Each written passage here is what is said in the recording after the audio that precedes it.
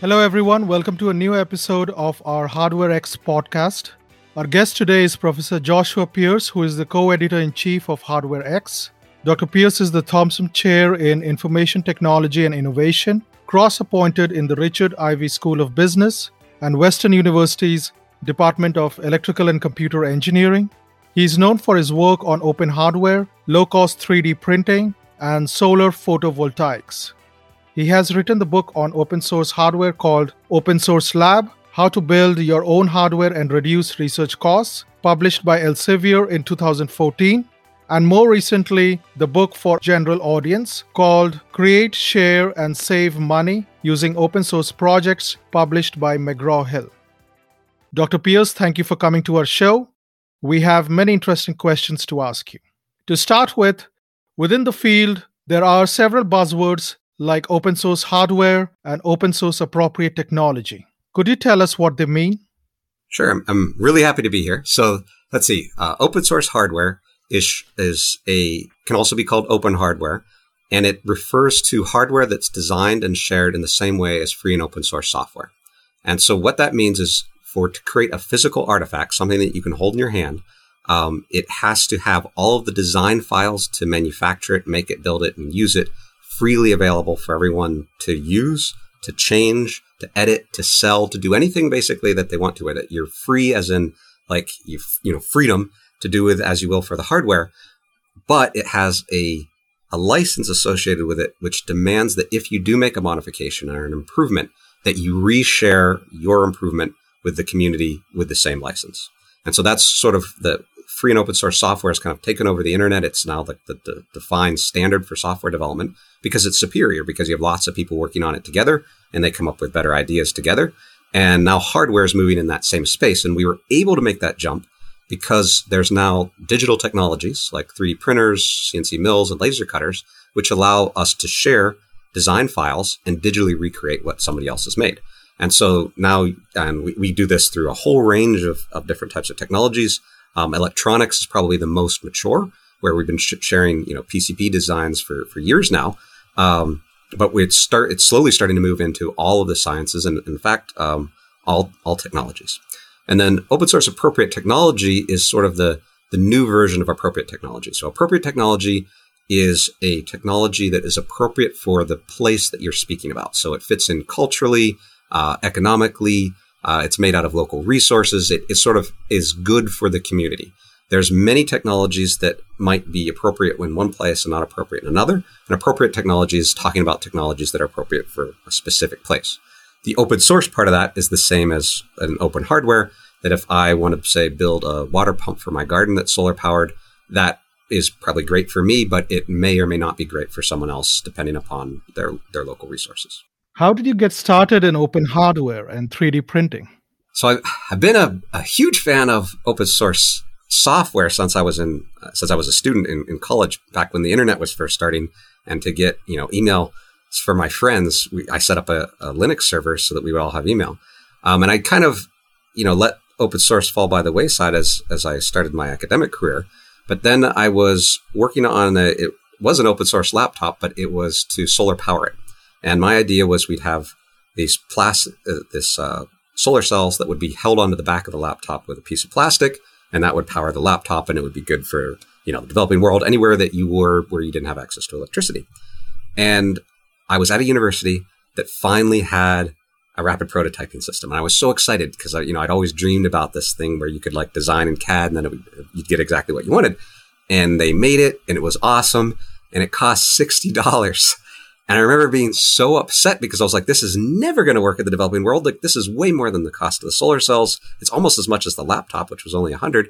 I have to find a better way. And so I was looking on the internet, and that was right when the self-replicating rapid prototyper project came into being, the RepRap project. And this was an open source 3D printer that could print its own parts. And I saw that and I was like, this is going to explode and take over everything. And so that's when my research started to focus more and more on that. And at this point, I probably do more open source hardware development things as largely part of 3D printing than I do in solar research, even though that was kind of like my mainstay in research before that. is this whole field more related to 3D printing and microcontrollers, or is there more to open source hardware than microcontrollers and 3D printing? I would say of the open hardware kind of most used tools, 3D printing and microcontrollers are the two most powerful. Right. In a recent survey I did, a review article for all the open hardware that had been published in HardwareX, I found that, the savings were pretty good when you just used any kind of technology. They got better when you used a microcontroller. They got better yet when you used a 3D printer. And if you use both of them combined, that's when you're seeing things in the high 90% of savings. So they're more mature, but that open hardware can cover everything. So there's groups like Open Source Ecology that are building things like tractors and houses that don't have anything to do with microcontrollers or 3D printers. Right. But those are the areas that scientists are most commonly using. The microcontrollers to set up automated experiments, and the 3D printers to get custom, physical fittings for whatever their experiment might be. So beyond microcontrollers and 3D printing, what are the other popular open source hardware projects that are out there on the internet that's creating a buzz? You just mentioned about 3D printed houses. The open source ecology houses aren't 3D printed. They're manually constructed, but they have things like a brick press. So it's a massive machine that you use to compress earth to make bricks to build a house or building or hospital or whatever you want to be making. So that type of technology is very popular on kind of the large scale for the big style stuff. But then at the small scale, like people are doing open source biotechnology, nanotechnology. Like basically, if you talk about a science, someone has already started to work in the open source part of it. Some areas are more mature than others, like CERN has been a major open source developer for decades now. And so a lot of the technologies with CERN are already open source. And in fact, they have one of the largest repositories. But that doesn't mean that, say, biology or chemists or like everybody's into it. So you mentioned about RepRap that is heavily used in your research group. I see a lot of presence of that on the internet related to your research. Could you give examples of the other exciting projects that you have done in your group? So we're really interested in trying to make people self-sufficient. And so a lot of what we do is solar-powered X. Because sunlight is basically available everywhere where people live. And so, you own the area where you're living, and so you can use the sunlight to do things. And so we're interested in doing things like solar-powered heat pumps, which finally became economic in North America, which means that if you live in North America, the least expensive way you can heat and cool your house is with a solar-powered heat pump. Similarly, the least expensive way that you can get electricity right now is to put solar cells on the roof of your home. And that's very big and very exciting. But then on the open source side of things, we're trying to develop open source technologies to make that more viable for you. And so we've developed several open source racking systems, which are now the most expensive component in a PV system. Some are 3D printed. Some are based off of piping systems. We also have a floating photovoltaic system where you glue foam to the back of a flexible solar module and then put it on, say, a lake or river or stream, any body of water. The water cools off the solar panel, which increases its efficiency, while at the same time you're not losing any land surface area. And then on the scientific side of things, we've done all different kinds of things that we needed for our own group. And so when the light bulb went off for me is when we made a filter changer wheel, an automated filter changer wheel, because the one that we used in the lab was broken. And we made one that was better than anything you could buy commercially. It was completely customizable. And we did it with a parametric script. So if anybody doesn't like ours and wants to change it, they put on different size filters or put on mirrors or whatever, different shapes, they could easily do that by changing a few lines of code. And so that we now, at this point, basically manufacture all of our own equipment. And this goes from the simplest little optoelectronic components to very high-end things like a mapping 4-point probe station, which if you don't work at Intel, you probably have never seen one because they're absurdly expensive. It's one of the things you have to write into the company to get a quote for because they're not sold to little people. On a related question, so these are silicon-based solar cells, or these are organic solar cells, or these are... I've worked in all the different types of solar cells. My PhD thesis was in amorphous silicon. But since then, we've done everything from indium gallium nitride on the kind of the wacky high-end multi-junction stuff to conventional crystal silicon. I recently did my sabbatical in Finland on black silicon, which I think is more or less going to take over in the solar industry, where you use some method to create a forest of nanoscale needles that make the surface of silicon look completely black, no light. Once it hits it, it does not come back out. Right. And we found that even if you use the very high-end reactive ion etching, a cryogenic, like really expensive way to do this, still reduce the cost by 10% from what they are now. And you increase the output of the panels. And so I would say, if I look into the crystal ball, I think it is very likely that all silicon-based solar cells will be black silicon within the next few years. There's no reason not to do it. It's just, it makes good sense, both for the environment, energetically, and economically. So very interesting. So all the research projects that you mentioned, they have an international appeal, whether it is improving water quality or climate control. How do you make sure your research within a US laboratory reaches out to the remote places? So there's two things that we do. The first one, I think, isn't quite so radical anymore, is that we try to publish open access whenever we can. And that was really part of the reason that we started Hardware X, is we wanted someplace when people develop a new scientific tool, even if it's not, like if you're not the first one to ever make a 3D microscope, the way that you make the 3D microscope might actually be quite useful. And so we developed one where we turned a 3D printer into a 3D microscope, which has a huge volume where you can do photo stitching and photo stacking, and all completely open source software. And so this is something that, if you're running a lab in a lower resource country and you simply don't have the money, well, now a couple $1,000s and you've got yourself something that would cost you hundreds of thousands of dollars normally. And so HardwareX allows anyone to publish their work so that anyone on the rest of the world can see it. The other thing that we do, which is maybe a little bit more special, is we use Appropedia. And so Appropedia is it's kind of the appropriate technology hub of the internet. It's a large wiki-based website, thousands of users from all over the world. And every project that we do, we house there like on a splash page so that you can get access to, the paper itself. But most journals, of course, are not as complete as HardwareX. And so if we weren't allowed to post our software in the journal, the software is posted there, links to CAD files, electronic diagrams, wiring diagrams, like anything that you need to actually replicate our projects. I try very hard, and it's actually more challenging than you'd assume, to make a hardware project that other people can copy. And it's because, depending on where you are in the world, getting access to certain materials or certain components isn't easy. And that goes even for places that you wouldn't expect. So, for example, in France, at their universities, they have to purchase French-made things first. And so, whereas I might jump onto Amazon and just get it and it'll be at my doorstep in 2 days, it could take 6 months for a researcher in France to get the same component if it wasn't available within their own country. And then many countries have tariffs, and it makes it very difficult to get components. And so that's why the more we could push it to digital manufacturing, where people can manufacture the components themselves, I think the closer we'll get to having a completely replicable, shared scientific infrastructure. So what is your advice for someone starting out on an open source hardware project? To start, I would say do a very thorough literature review, both in the scientific literature to make sure that no one has tackled this yet already, and in the popular, do flat out Google searching for it.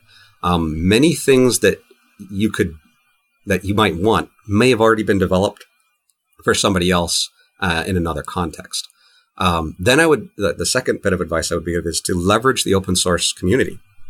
There are hundreds of people throughout the world that I've never met that have helped my group make some spectacular tools or to improve our tools. And part of what we do is we share what we're going to do before we do it. That both lights a fire under our butts to make sure that we can move quickly, but it also allows anybody else that in that space that might be interested in collaborating to contact us, and then we can work together on it. And so the real power of open source is that you get friends to help you. That's what you should be aiming at. You want people to copy your projects. You want people to jump in and start to help you. And so that's where I would start, is try to find the closest thing that's been done, and then see if you can contact those developers and see if they'd be willing to work with you. As a general rule, almost all of us are willing to give you at least some help. We're not going to do everything for you, but we'll at least help you a little bit. And then for things like funding, most of my funding comes through traditional sources. Like I was recently funded, for example, in the Department of Defense program on a project where every component of the project I'm going to release is open source. They are only interested in the end thing. As long as I can turn waste plastic into a food source, they're happy. How I do it is completely up to me. And so I am using the open source community in order to be able to push each step, each component in that system to be as good as it possibly can be. And again, everybody wins. So everyone can still commercialize open source things. It doesn't prevent anyone from commercializing it. I can do it. My students can do it. Anyone in the world can do it. It only makes it so that I get the best possible product that we're aiming at. So that brings me to the next question about open licensing. So when you're working on a project and it is funded by a federal agency, what is the nature of collaboration and the licensing at the same time? Yeah, so I've been fortunate enough to have a couple funding contracts where I specifically called for everything to be open source, but that's abnormal. Usually there's some sort of IP agreement on, like, as you start into the project. And as long as you make it very clear that you're going to be operating in the open source regime, I haven't had anybody ever have a problem with that. Like, in essence, you're saying you're giving everything to the world. Why would, say the National Science Foundation be against that? I think more and more so the federal funding agencies, both in the US and through the rest of the world, are starting to see kind of the power of open source and being up for it. But when you choose a license, it's a little tricky. So with software, it's fairly well defined. You can use like a new FDL. You can use Creative Commons type licenses. With hardware, you have to be a little bit more careful. And CERN is probably our best, good, solid example of a open hardware license meant specifically for it. There's many others out there. And if you go to the HardwareX webpage, we have a list of many that we would recommend. Okay, great. Why should someone share their work freely? That is an excellent question. And I have to say, when I started on this open hardware path, it was a little bit scary. There were very few scientists that were doing it, but I found it incredibly beneficial for my career. So I've held multiple endowed chairs. I'm reasonably respected in my subfields, and it's because I'm a very aggressive sharer. We have a huge amount of output. At my last university, I was the highest, most productive researcher on campus, not because I'm particularly good or smart or anything like that. It's because I'm leveraging hundreds of people from all over the world that are contributing to my projects in some way. And so we do a lot of collaborating that way. And the best way to get someone to work with you is to give them something that interests them enough to start helping. And so that is why you share. You share to get help from other people to do better science in the end. From a completely pragmatic standpoint, you get more people collaborating with you. You get more papers. You get more citations. That leads to more grants. It's easier to recruit students. My students that work on my open source projects know that they can share their work with everybody. Their future employers can look at their work. They can go to GitLab and see what this student has done, so that it's very easy to be like, oh, this student is actually quite good. I'll hire them. And so although it was scary in the beginning, I got to say at this point, it's the way to go. There's other things, there's like side benefits. So for example, I never have to deal with lawyers because I don't have to worry about IP. And that also makes it very easy for corporations to work with me because they know I'm an open source guy. If they want to share something with me that is proprietary, we have to sign an NDA and go through lawyers and all that. But it's much easier to say, we have a product that we think that you can help us sell more of in some way by perhaps developing a new hardware that uses it or developing code for it. And we want it to be open source because we want it in as many people's hands as possible. And so those companies are the ones that I work with that I'm interested in working with. And we go right through the system. Like it's like, greased skillet. We just slide right through. We don't have to deal with any of the headaches that hold other research projects up for months or sometimes years. Okay, great. Now we can move on to topics related to the journal and HardwareX. So I was eager to ask you that if I'm an inventor of a scientific infrastructure, how can I approach HardwareX to discuss my invention? And can I talk to anyone there? Sure. Probably the easiest way is to contact myself or Todd through the online form right on the HardwareX page. The basic requirement to get published in HardwareX, you have to be doing open hardware, which means you have to license it with an open source license. If you do that and it's scientific equipment, then it almost certainly fits within the scope of the journal. If it's just open hardware to say like make a game or something like that, that's not what we're interested in. Or if it's something that's proprietary, like you patented it, that's also not what we're interested in. So we want things that are scientific tools that will help scientists that are licensed open source so other people can work on them and build on them. So I have heard from forums that the journal has a very easy submission process, a very nice template that is laid out, and it has a one-to-one engagement with Todd and you. Is that true? Yeah. So I'd say probably the biggest benefit of our journal is if you download the template and fill it in, it forces you to be thorough and to really do open hardware. Conventional journals have published open hardware here and there. And usually what ends up happening is that you put all the nitty-gritty details in an appendix or it's held offline somewhere off-site. With HardwareX, we have a time, date, stamped version of your hardware project that we've passed through peer review and guarantee that it works as said because it has to have some sort of validation. You can then continue to build off of it later, but that the HardwareX version is kind of like the one that's, past the validation step. I'm not aware of any other journal that forces you to have all of the code inside the article itself. So even if the source code for your program might be hundreds of pages long, that is held in a time, date, stamp repository, like a registry that's associated with your journal article. And inside the template itself, it has very detailed instructions on how to do that. What are some of the exciting things that you think are happening at the journal? So we're starting to partner with a lot of other journals. And so my grand dream of everything is that in the future, when you're a scientist and you read the coolest new research in your field in your favorite journal, directly in the methods section of that journal is a link to a HardwareX tool that you can download, replicate, and immediately start doing whatever cool research you're into. That is where we're headed, and I'm extremely excited to be a part of that. So how do you see open source hardware compared to open source software? With all the app stores and app developers out there, open source software is way ahead compared to open source hardware. Is that true or it's... No, you're absolutely right. I did another little mini study as part of a different study where I looked at the number of times open source software showed up in Google Scholar and the number of times open source hardware showed up in Google Scholar. And open hardware is roughly 15 years behind. You think about how dominant open source software is now, basically runs the entire internet.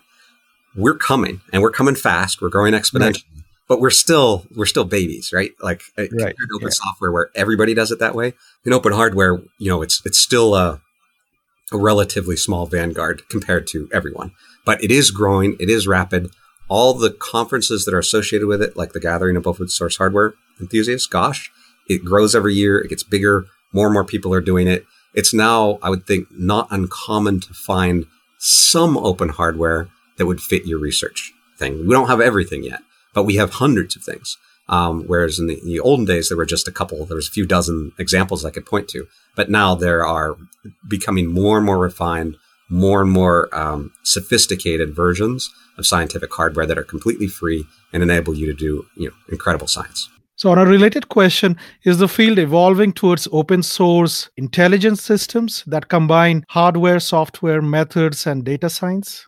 Absolutely. And just to give a final example from my own group, one of the problems with 3D printers is they don't have 100% replication ratio. Like you have errors associated with them and they can be frustrating, especially for, scientists that don't do 3D printing full time. If you just want to make something for your biolab, you really need it to work. And so we're doing computer vision and AI systems to watch 3D prints in real time so that it can go back and fix the error as it's happening without any human intervention. And I think that type of smart system is going to become ubiquitous and across everything that has a microcontroller on it now will have that capability in the future. Is your website Appropedia, is that linked to HardwareX? Yes. So there's links going both ways, appropedia.org. And I want to make it clear that's not my website. Thousands right. of Okay. Sorry. I'm just a user like everybody else. But yes, certainly HardwareX is one of the favored open hardware journals in the entire community. Partly, I think, because of the completeness of it.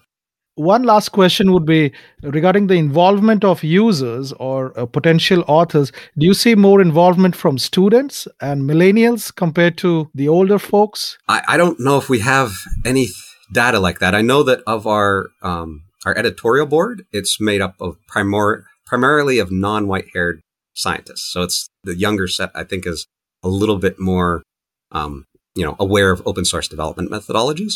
But all of the articles that I'm aware of have a senior PI that's a, professor. Right. So this is not a student journal in any way, although we encourage students to work with their advisors to submit articles. Yeah. What I meant was open source hardware projects, are they more appealing to students? Yeah. Well, I can't say for certain that I know that many of our projects are replicated in colleges and high schools because everything is there for the students to be able to do it. If you have access to microcontrollers and a 3D printer, you can make, 75% of what we have listed in Hardware X. And as the other technologies mature, that will be the same for them as well. Thank you so much for your time. We'll see you again. Thank you very much.